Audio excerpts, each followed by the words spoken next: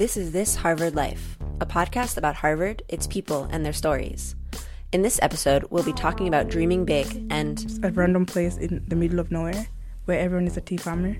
I'm Wynn Muscatine Graham.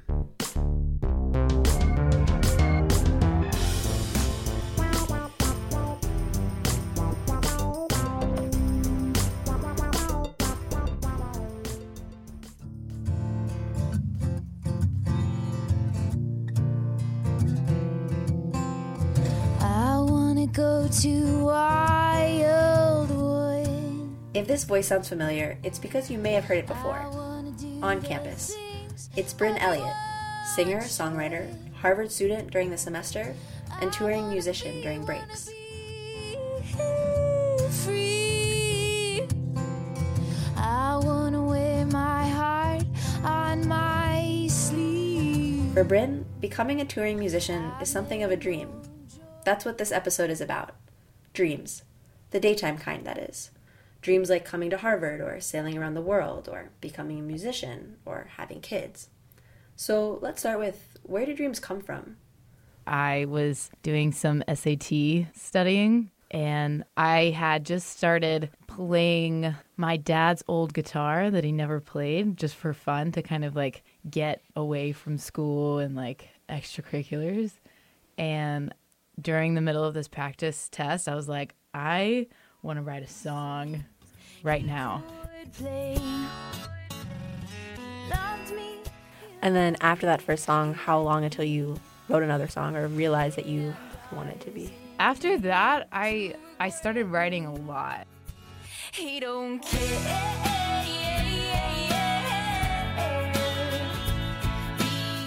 Music may have become a passion of Bryn's pretty quickly, but it took a while before she had her first thoughts of making music a career path. And even when she did start having these thoughts, she didn't take them very seriously at first. It was funny. So the summer before I was supposed to go to college, I went and saw Brandi Carlile. And I remember, like, I had been writing songs, but nobody really knew about it. It wasn't a thing that, like, was a part of my identity at that point. But I remember seeing Brandi, and I was like, okay, I want to do what she does. I want to write songs like she does. But it was sort of like this weird, like, but that's not who I am. That's just kind of something that I do. Hearing Bryn talk about her experience watching Brandi Carlile, I can't help but think about all of the moments when I've seen someone doing something and thought, wow, I would love to do that one day.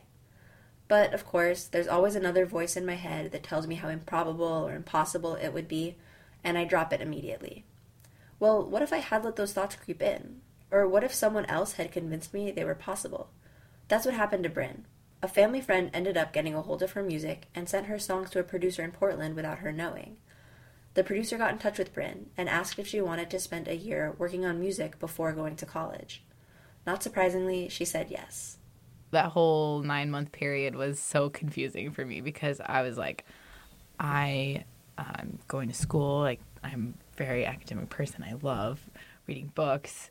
And then I go to, like, Portland, Oregon, which is the most chill place ever. And it's a huge artist community. And so I was like, maybe I am an artist. And, like, I don't know what that means.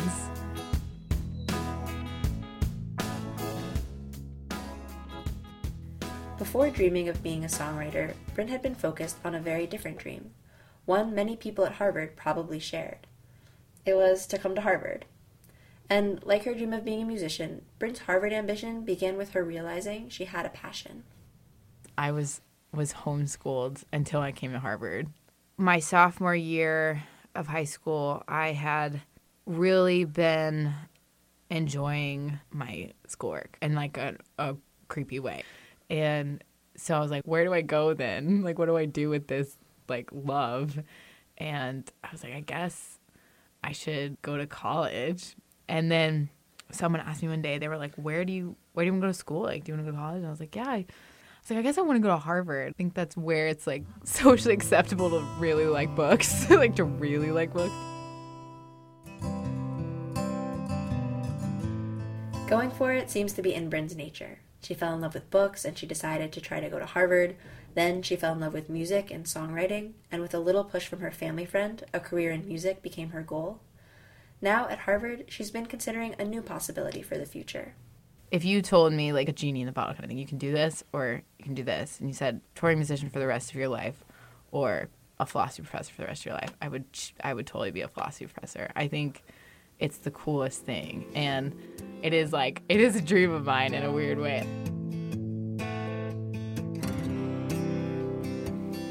Even though she sets these goals for herself, Bryn doesn't seem particularly preoccupied with what the outcomes of the goals will be. I think when we sort of view ourselves as just reaching the next rung, then it's like you're not a person and you are stunted and there's a sadness, not a good sadness that comes. I thought that going to college was the sure path, and I was like, that's clearly what I'm supposed to do. And then I got this call from this producer, and I was like, this is so random, so out of nowhere, that I think this is what I'm supposed to do. So I don't know. I don't want to find my security in institutional things, whether it be the music industry or academia. I want to find my security in who I am, which is hard. I feel so cold and empty, I just need your hand. Too many days without your touch. Bryn has specific, well-defined dreams, but sometimes the specifics of a dream seem less important than just having a dream. Any dream, no matter what it is or how well-defined it might be. Take Harriet Kariuki. She's now a senior at Harvard, but for most of her childhood, coming to Harvard was not a dream of hers. In fact, she had never heard of Harvard until the day she applied. Almost no one in her small village in rural Kenya had. It's about 200 people. It's just my home and then tea everywhere. It's far away from everything else. And during the heavy rains, you cannot access the area. The roads are so bad. And that's how I can be able to define it. It's just a random place in the middle of nowhere where everyone is a tea farmer. And just everyone knows each other, and it's so bad and good at the same time. For most of high school, Harriet wasn't dreaming of going to college in the United States, but she was under a lot of other pressures to do well. My sophomore year in high school, I could not afford to be in high school. So there's this one group in the US that was giving funding to students and scholarships to students in East Africa. It's called Girls Through Education. They try to educate girls in East Africa, and they gave me a full, I think it was a scholarship to go through high school. And then after that, after I graduated from high school and was the top in my class, I also got another internship program that I worked for 2 years. And I started working with them and earning more than my parents. I was a breadwinner then. I used to earn money and just pay my brother's school fees and tuition fees and stuff. I was 16 years old.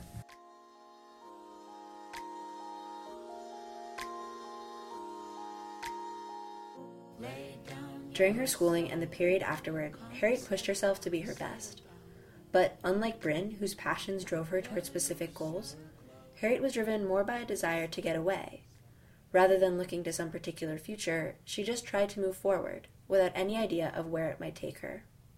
When you're running away from something, if you don't want to fall into a hole, you always try to see up. I guess the thing that motivates you is the point, when you get into a point where you can see the light at the end or the tunnel, you don't want to go down. So I guess that's one of the things that I didn't want to go down. And even though I didn't even know what my up was, I just was aiming for some upwards. I didn't even know where I was going to. But I just moved forward. I guess that's why I'm here.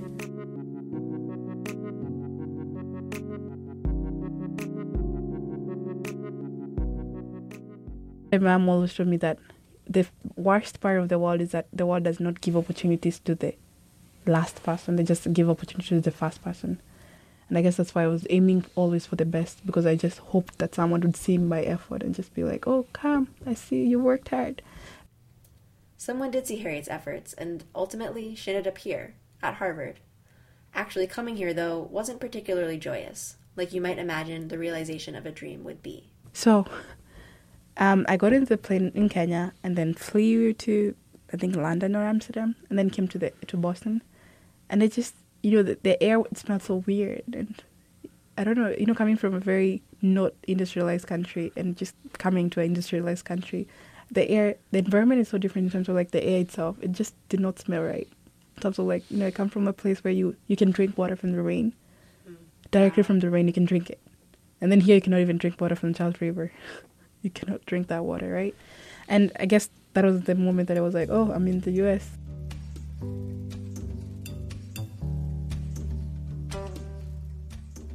So freshman fall for me was just surprised every moment. Like, everything. I feel like that was the time, everyone was trying to make friends, just hang out with the right people and go out with them to like, different parties that they had. But I did not feel like I had to go to those things. One, I didn't have the right clothes to wear. I didn't even know I would like shop for the clothes. Back then, I could not just take the T and just go to a random place in Boston and explore because I didn't even have the money to explore. So I guess freshman fall was just me just getting reality checks every single moment. I wake up in the morning and I get a reality check. And then it started snowing. I didn't even have snow boots.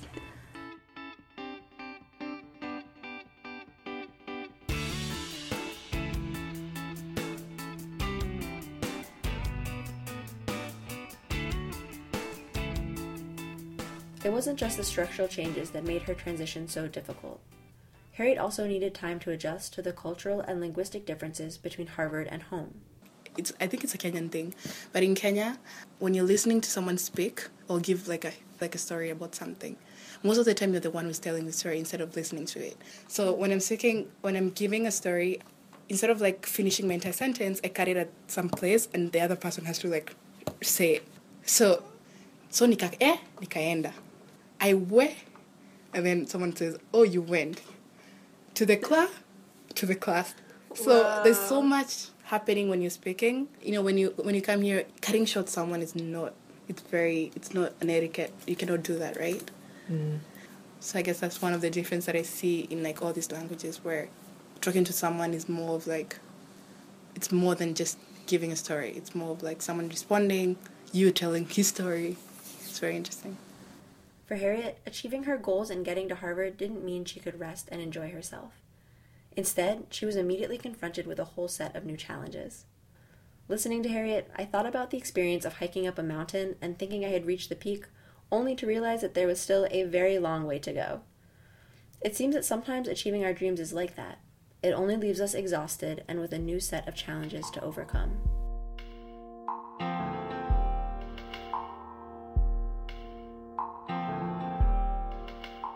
Anyway, it took a little while, but Harriet feels like she eventually adjusted to life at Harvard.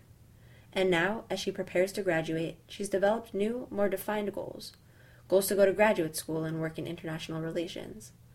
As she plans for her future, though, she's nostalgic about the sweeping, limitless nature of the less well-defined dreams of her childhood. Right now, I feel like because I'm here, I'm trying to catch more dreams, bigger dreams. And I guess now that I'm making informed dreams, as opposed to just blind dreams, there's a difference. And it's that I'm more rational now than I was. I have to be very rational because I know things can happen, not happen. It's very different. But I wish I could make those irrational dreams that I had. I would be so far away right now. What are those? I just, I had this one dream that I would have a ship. I just would buy 2 ships. And then I came to realize that ships are very expensive. I don't even understand why I wanted them. But I remember telling my brother, I'd be like, when I'm 25, I'm going to buy a ship. And now I'm 21.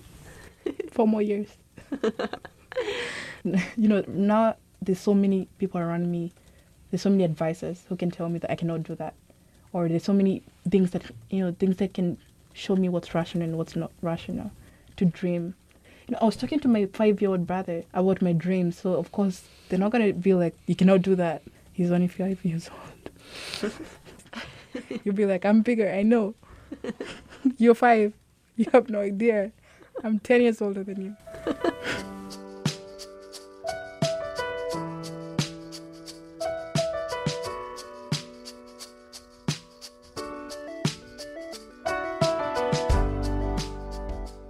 There seems to be something special about the imaginative nature of dreams, of their power to defy limits and constraints, to be irrational at times. For Harriet and Bryn, actually achieving a dream isn't the only thing that makes a dream valuable. While we often think of dreams as being oriented in the future, I think Harriet and Bryn show us that dreams are very much a part of the present. They are not just means to other ends, but ends in themselves.